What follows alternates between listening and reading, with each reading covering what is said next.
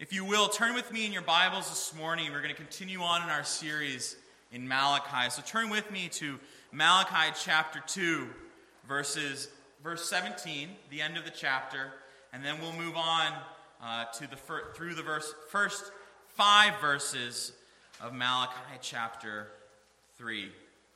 You know, if you were to turn on the news, or you were just to look around you, go on the internet, whatever it is, there is wickedness and evil all around us. I don't think that there's anyone in this room that I would have to try to convince of just how depraved this world is. And it can be so easy when you look at those situations. After a while, you start to think, does God even care? Does he even know what's going on here? Does he even care? Is the wickedness going to be punished? Will he deal with it? Because it just seems to go on and on. And in our passage this morning, what we're going to find is that the Lord does care.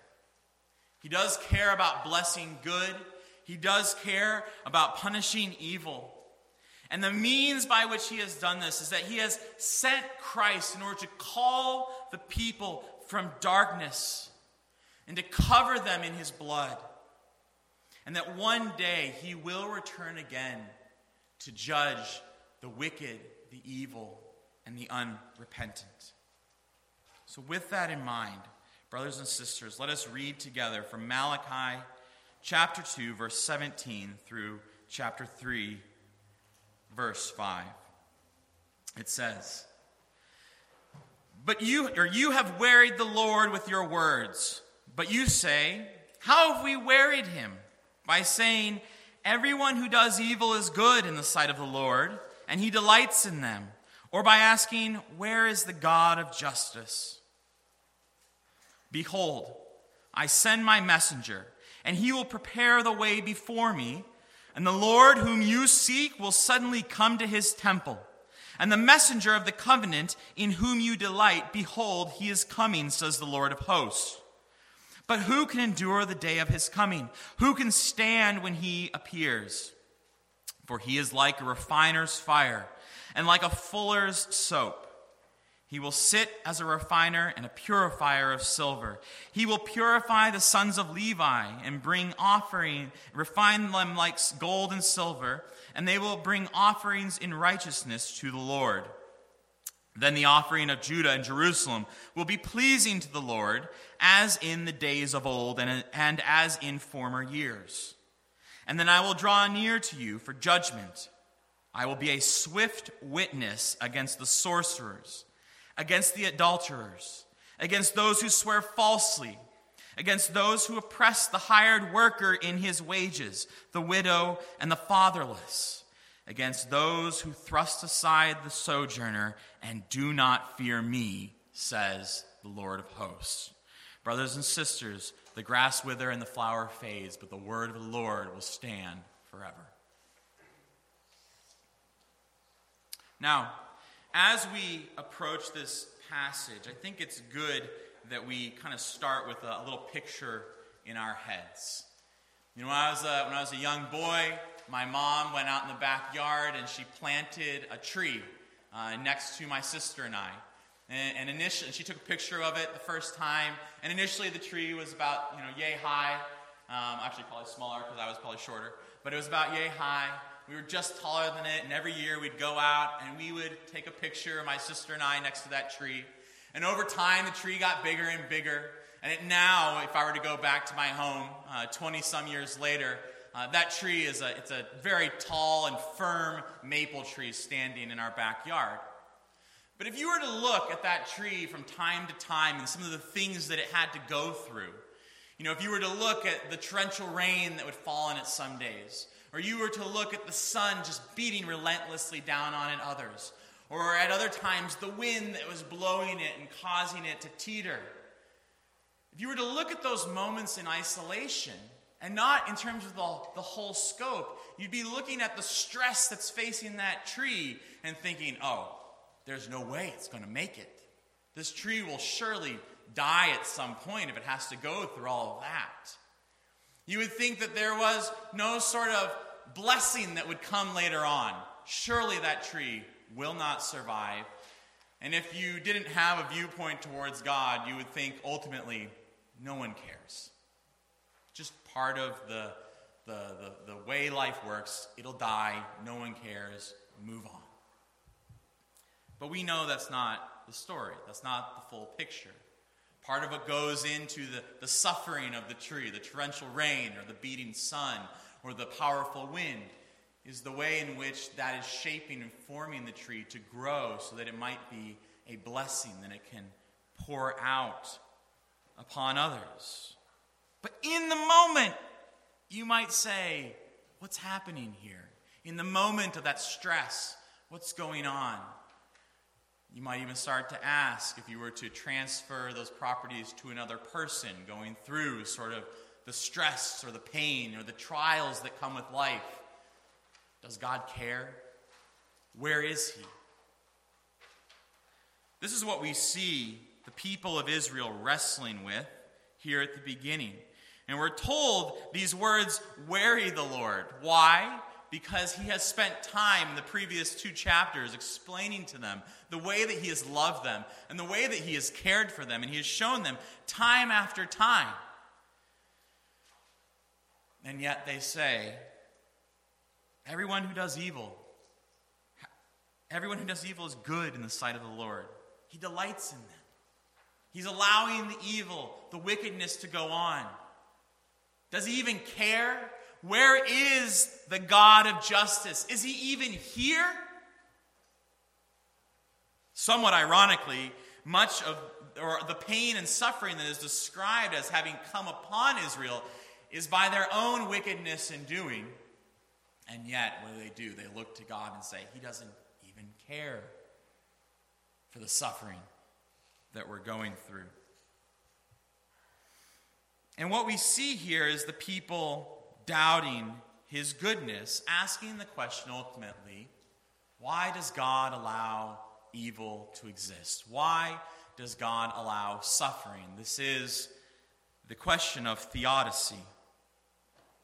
Not the Odyssey, the famous children's radio program from when I was younger at least, but theodicy. Why does God allow it? And at this point, as you ask, why does God allow evil? From an unbeliever's perspective, we are often met with one of 2 responses. One might take the position and say, well, there is a God that exists, and he just tolerates the evil. He doesn't really care in the end. To which the question must be asked in response, well then, is he really good? We would have to affirm that no. If God allows evil to go unchecked and unpunished, he is not truly good. Because a just and truly holy God cannot allow the evil to go unchecked and unpunished. And so if such a God existed, he would not only not be good, but he would also not be God. Because a truly holy and good God must deal with the problem of evil. But the second response that you may find to issues of trial and tribulation and why evil exists may come from one who claims not to believe in God. And they may say, well, the reason that evil is allowed to exist is because God doesn't actually exist. If God actually existed, he would deal with the evil. But we don't see him dealing with the evil, therefore he must not exist. To which the response must be then, why then does evil exist at all? If God doesn't exist, why then does evil exist? And ultimately, how do you even know what is truly good if this God does not exist? The response to that then is, well, you see, I don't really need a God to tell me what is good. This is the de facto response of the majority of our culture when facing the problems of evil. right? We might say to them, well, then how do you know what is good? And the response is, well, I don't need a God to tell me what is good. I can judge that for myself. I'm fully capable of seeing. It's simple. Just look out there. You can see what is good and what is evil. I don't need a God to tell me how to act and how to do what is right.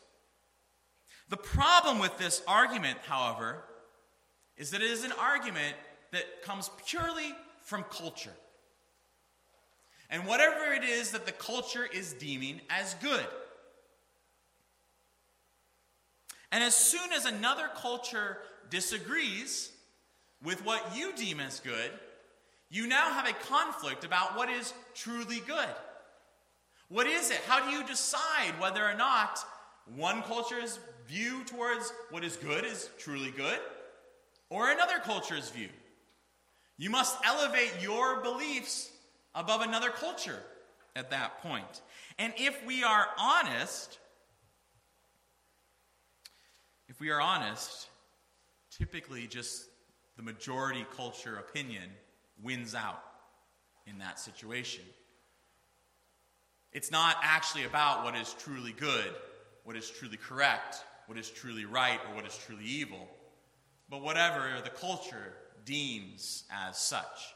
We're seeing this shift happening, and in many ways has already happened, and it's been happening for years within American culture.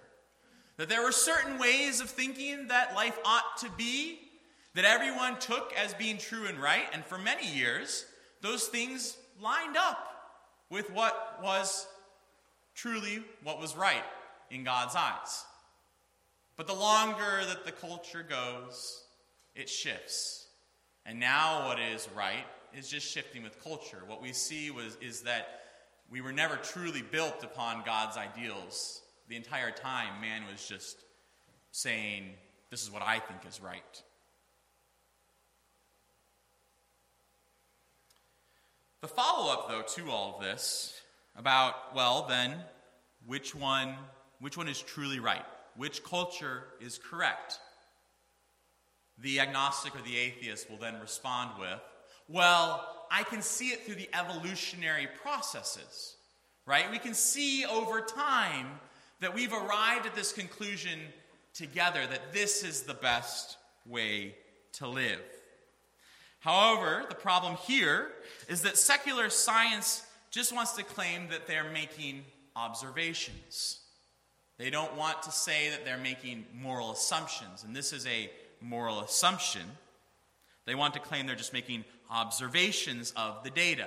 And as soon as the cultural narrative no longer fits the data, we begin to interpret the data differently to our new cultural narrative. And so I hope what you can see through all of this is that it is constantly shifting sand if a God does not exist. If there is not truly a good and just God, what is truly good, what is truly right, and what is truly evil are constantly shifting in the eyes of humanity. And this is ultimately one of the greatest evidences for why we know God truly does exist. Because if you look throughout history, think about it. Murdering, justifying Christian reasons to justify Christian, in quotes, please don't hear me wrong. Christian reasons to find reasons why we might need to enslave a race of people. Or Christian reasons why we might need to commit genocide against entire groups of humans. You see what's happened? These are not truly things of God. These are humans finding reasons to fit their cultural narrative to justify their means. And there is no one, Christian or non-Christian, who would look at those situations and say, those are okay, those are right. But how do you know those are evil if there isn't a God who is calling them evil? You don't. We are left, however, then, with a final possibility. And that final possibility is that a God does exist, that he is just, that he is good, and that he will not allow evil to ultimately go unchecked. This is the possibility that lies before us. And we see, as we begin verse 1 of chapter 3, that this is what Malachi lays out for us.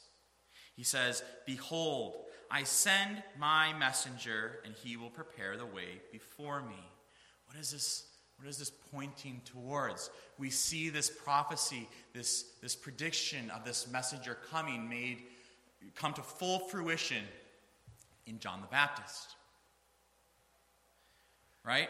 Mark 1, chapter 4. If you were to go there, just ever so briefly, Mark 1, chapter 1, 1 through 4, it begins, the beginning of the gospel of Jesus Christ, the Son of God, as it is written in Isaiah the prophet, reiterated in Malachi. That's my addition there. "But behold, I send my messenger before your face, who will prepare your way, the voice of one crying in the wilderness, prepare the way of the Lord, make his paths straight. John appeared, baptizing in the wilderness and proclaiming a baptism of repentance for the forgiveness of sins." This messenger whom Malachi is pointing to is John the Baptist. Kings in the old days, they would send a messenger ahead of them if they were going to come to a town. We didn't have social media or the internet or any of these tools to quickly notify people of what was coming. A king would send messengers a day or two ahead of him in order to let the people know that the king is coming. Prepare yourselves. Don't be caught off guard. Know that the king is going to arrive and be prepared for his arrival. In this same way, John the Baptist is this messenger letting people know that the king is coming. Christ is coming. Get ready. Prepare yourselves. We're told then at the end of verse 1, "And the Lord whom you seek will suddenly come to his temple. And the messenger of the covenant in whom you delight, behold, he is coming, says the Lord of hosts." We see this then fulfilled in Luke chapter 2, verses 25 through 36. And in verse 38, Jesus is brought to the temple by his parents. And Simeon lifts his eyes up and gives glory to the Lord because the Lord had told him, "You will not die until you see the promised one." Christ is brought into his temple. And we're also then told, then the one in whom he is coming says, the messenger of the covenant in whom you delight. We see this affirmed on Christ when he's baptized by the messenger, John the Baptist. When the Holy Spirit descends from heaven in the form of a dove, and we hear the Father's voice, which says, "This is my servant in whom I am well pleased," in whom the Lord delights, is Christ. "Behold, I send my messenger, John the Baptist. He will prepare the way before me. And the Lord whom you seek will suddenly come to his temple," speaking of Christ, "the messenger of the covenant in whom you delight. Behold, he is coming, says the Lord of hosts." The king is coming. The evil which you see in the world around you will not go unpunished. It will not go unchecked. He is coming. And then verse 2 says, "Who can endure the day of his coming?" Now the language here, the day of his coming, whenever you see this sort of language, the Lord coming with the clouds, or the day of his coming, that sort of regal, royal language, that there is one coming, this king who is coming, with it comes judgment. And if you are unrepentant, if you have your face turned against the Lord, this is a terrible day. This is a terrible day. You do not want to be before the Lord when he comes if you are not calling him Lord. If you are calling him Lord, this is the most joyful, beautiful, wonderful day. But this will be a terrifying day for those who do not call upon the Lord. And what do we see here in verse 2? Who can endure against this king? No one. No one can endure. Who can stand when he appears? No one. No one will stand. Isaiah 45, Romans 14, they both tell us every knee will bow, no one will stand. Every knee will bow and every tongue will confess that Jesus Christ is Lord. No one will be able to stand in this day. Why? He is like a refiner's fire and like a fuller's soap. Now, I don't think that I probably need to explain too much about the refiner's fire. This probably makes sense to most of us, but just to kind of briefly touch on it, you know, when you refine gold or when you refine silver, you melt it down, you take away all of the impurities, and then when you restore it, you have this purified bar of gold or silver. That is what the refiner's fire does. In that same way, we're told that Christ is like the refiner's fire, right? Burning away our impurities. But what is the fuller's soap? What is the fuller's soap? So the fuller, back in the olden days, they didn't have the olden days. They didn't have soap in the same way that we do now. So the fuller's soap, really what it was when they would shear the wool or the cloth off of the sheep, or they would make the cloth for the first time, there'd be a lot of impurities within it. And so in order to get the impurities out, there was a very extensive process that would happen. First, you would wash the material with some sort of white clay, or there was an ash that it came from, in Egypt they would do this, there was an ash that they would get from certain plants, and you would wash the material and you'd wipe it with this in order to create the white sense to get the impurities out of the cloth or the wool. You'd wash it many times in the river, letting water run over it. They would get young boys to come and trample the material within the river to beat out everything in it that is impure. And then ultimately you would put it in the sun to dry so that it would be as white and as clean as possible. The process that cloth or that wool went through was not a pleasant one in the sense that it was beat many times over, the whole purpose of it being to get the impurities out of it. What we see through both of these examples is that evil and wicked causes the impurities within us, and it will be purged. It will be purged, and it will be taken out. He will sit as a refiner, verse 3, and a purifier of silver. He will purify the sons of Levi. That's the priestly order. He will purify the sons of Levi and refine them like gold and silver, and they will bring offerings in righteousness to the Lord. What is the switch that has occurred here? In the last chapter, it's all about how the priestly order is misleading the people. They're taking them astray. The Lord is saying, repent, turn back to me. And now, in this passage, we're told that the sons of Levi, the priestly order, will be purified. What is the switch that has occurred here? What is the switch that has happened?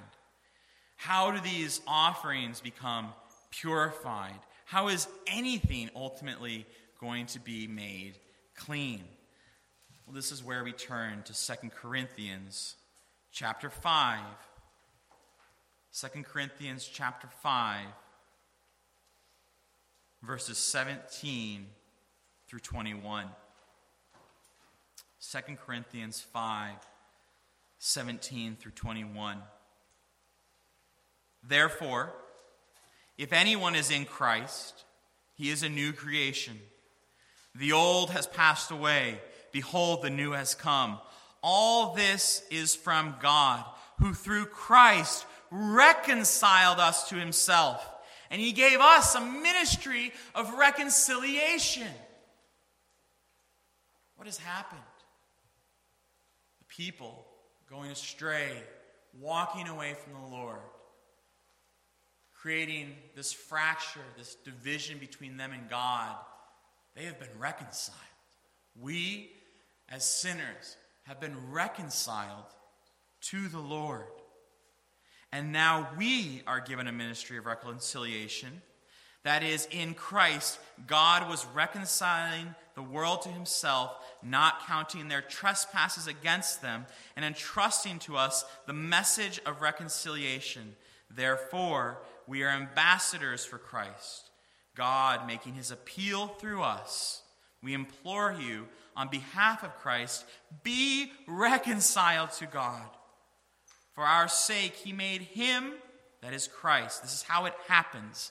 This is how the reconciliation can take place. For our sake, he made him to be sin who knew no sin, so that in him we might become the righteousness of God.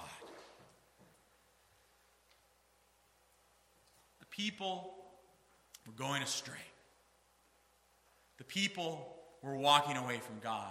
Brothers and sisters, in our own sinfulness, we go astray and we walk away from God.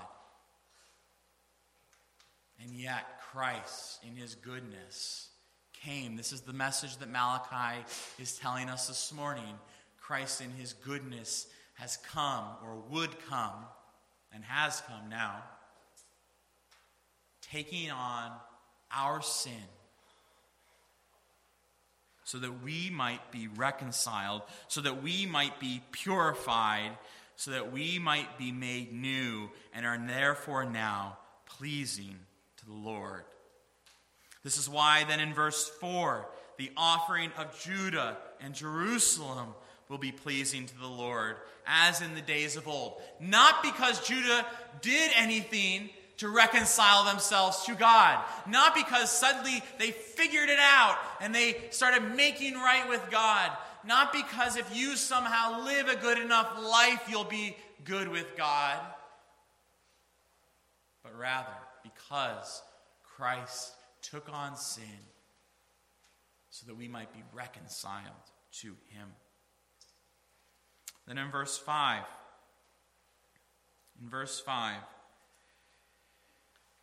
we hear a call of warning for those who are not reconciled, for those who do not call upon the name of Jesus, for those who want to continue in their sin, making excuses for it. We see a warning. Verse 5, then I will draw near to you for judgment. I will be a swift witness. Remember, that 2 Corinthians 5 passage tells us that the Lord was slow. He was slow. But when the judgment comes, it will be swift. I will be a swift witness against the sorcerers, against the adulterers, against those who swear falsely, against those who, I'm going to read these together. These can go together. Against those who oppress the hired worker, or oppresses the widows, or oppresses the orphans, or thrusts aside and oppresses the sojourner. Those who do not fear me, says the Lord of hosts, I will be swift against. Why? Why would the Lord be swift against these? Why would the Lord punish this evil? The example that we see of Christ is a completely self-sacrificing example. Christ, who knew no sin, took on sin so that we might be reconciled. He did not have to do this. This was of his own goodwill and love for the people that he took on sin. Our sin, my sin, your sin. It is because of his good love. He is completely self-sacrificing. But sin, on the other hand, is completely self-serving. Sin is completely self-serving. You look at these examples. Sorcerers, taking advantage of those, claiming to know the future, oftentimes for monetary gain. This is the example we see in the New Testament. You had the sorcerers who had taken advantage of the young girl. They were making money off of her. We have the adulterers. What happens in adultery? I've committed to a spouse, but I want what I want, and I'm going to walk away from that relationship and get what I think is best for me. Self-serving. Against those who swear falsely, those who are lying, those who are taking advantage of others. I'm doing what I think is best for me. I'm self-serving. Anyone who is oppressing workers, or the widows, or the orphans, and taking advantage of them for their own means, those individuals, the Lord is swift, because those individuals are being completely self-serving. Against the sojourner. Now, we don't have the sojourner in quite the same way that you would have had it during the time of Israel, where you had different nations that were kind of more tribal, so you might have someone come into your tribe. But even today, if we were just to break it down in very simple terms for our own quote-unquote tribe, how do you welcome the one that comes in here that maybe doesn't look or act or speak like you? How do you treat them? They are a sojourner in a sense. There's also the sojourner in terms of how you treat people that are not from this country, that you live in, that you call home. The point is to say with all of this, that if you are living in a way that is self-serving, these individuals you will oppress. We all find ourselves in power dynamics in this world. Whether it is people under you at work, whether it's people under you in the home, whether it's people under you in the community, or maybe it's people who are over you. All of us are in power relationships in this world. And we have an opportunity to either exploit and take advantage of those individuals or to care for and serve those individuals. All of us have it in some form or another. Even my children have it. Right? There are power dynamics constantly in play in the home. Right? Will the older sister be kind to the younger brother? All right, how will they treat each other? This happens everywhere.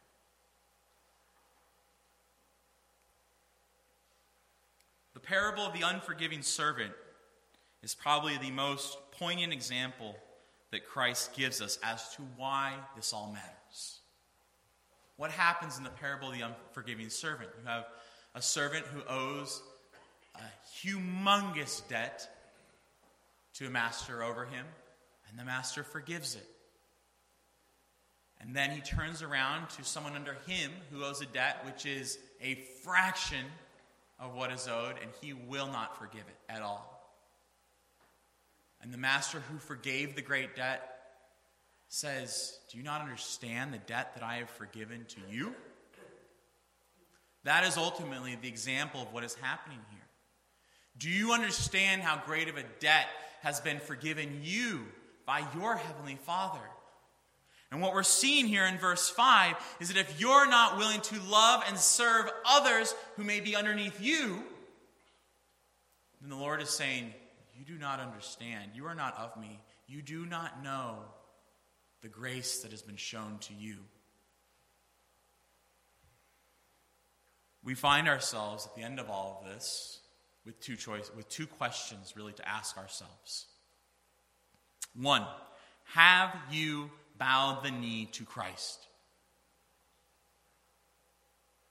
You will not stand in the end. In the day of judgment, you will not stand. You will bow the knee to Christ. But the Lord is slow to anger and has given us this time on this earth to be reconciled to him. Be reconciled to Christ. Be reconciled by Christ to your heavenly Father. Be reconciled. Why are you waiting? Don't wait. There is only goodness to come when you are reconciled. And there is only suffering to come if you are not, because the Lord will judge evil. But then the second piece that must be addressed is that all of us must be examining our relationships and asking ourselves, where am I self-serving? And how can I be self-sacrificing? Where am I self-serving? And how does that need to change so that I am self-sacrificing? So that I am living as Christ lived, giving up of myself completely, so that others might know and see and taste and experience the goodness that is the love of Christ. Brothers and sisters, I challenge you this morning as you walk away from this. Have you bowed the knee to Jesus? And what in your life needs to change? What have you not given up to him? In what ways are you not self-sacrificing and you are completely self-serving? Challenge yourself with that this morning. Let's pray.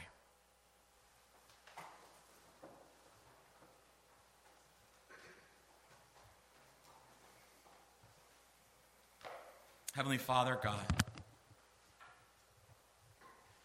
we thank you, Lord, for this message from Malachi this morning. We thank you for the messenger that came in John the Baptist, that paved the way for Christ to come, to give us this example, to reconcile us to you, Lord God, to give up of himself, to take on our sin, so that we might be made righteous before the Lord.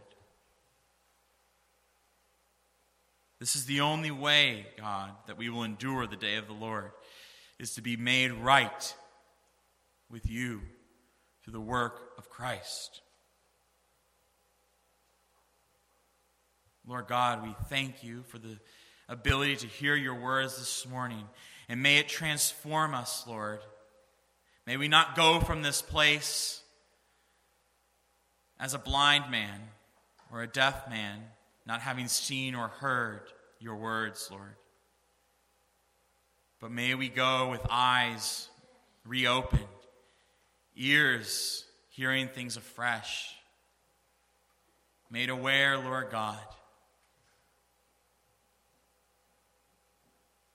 that you will be faithful, that you will be just, and that your will be done, that you will punish wickedness, Lord God. We thank you, Lord, for all of this in the name of Jesus. Amen.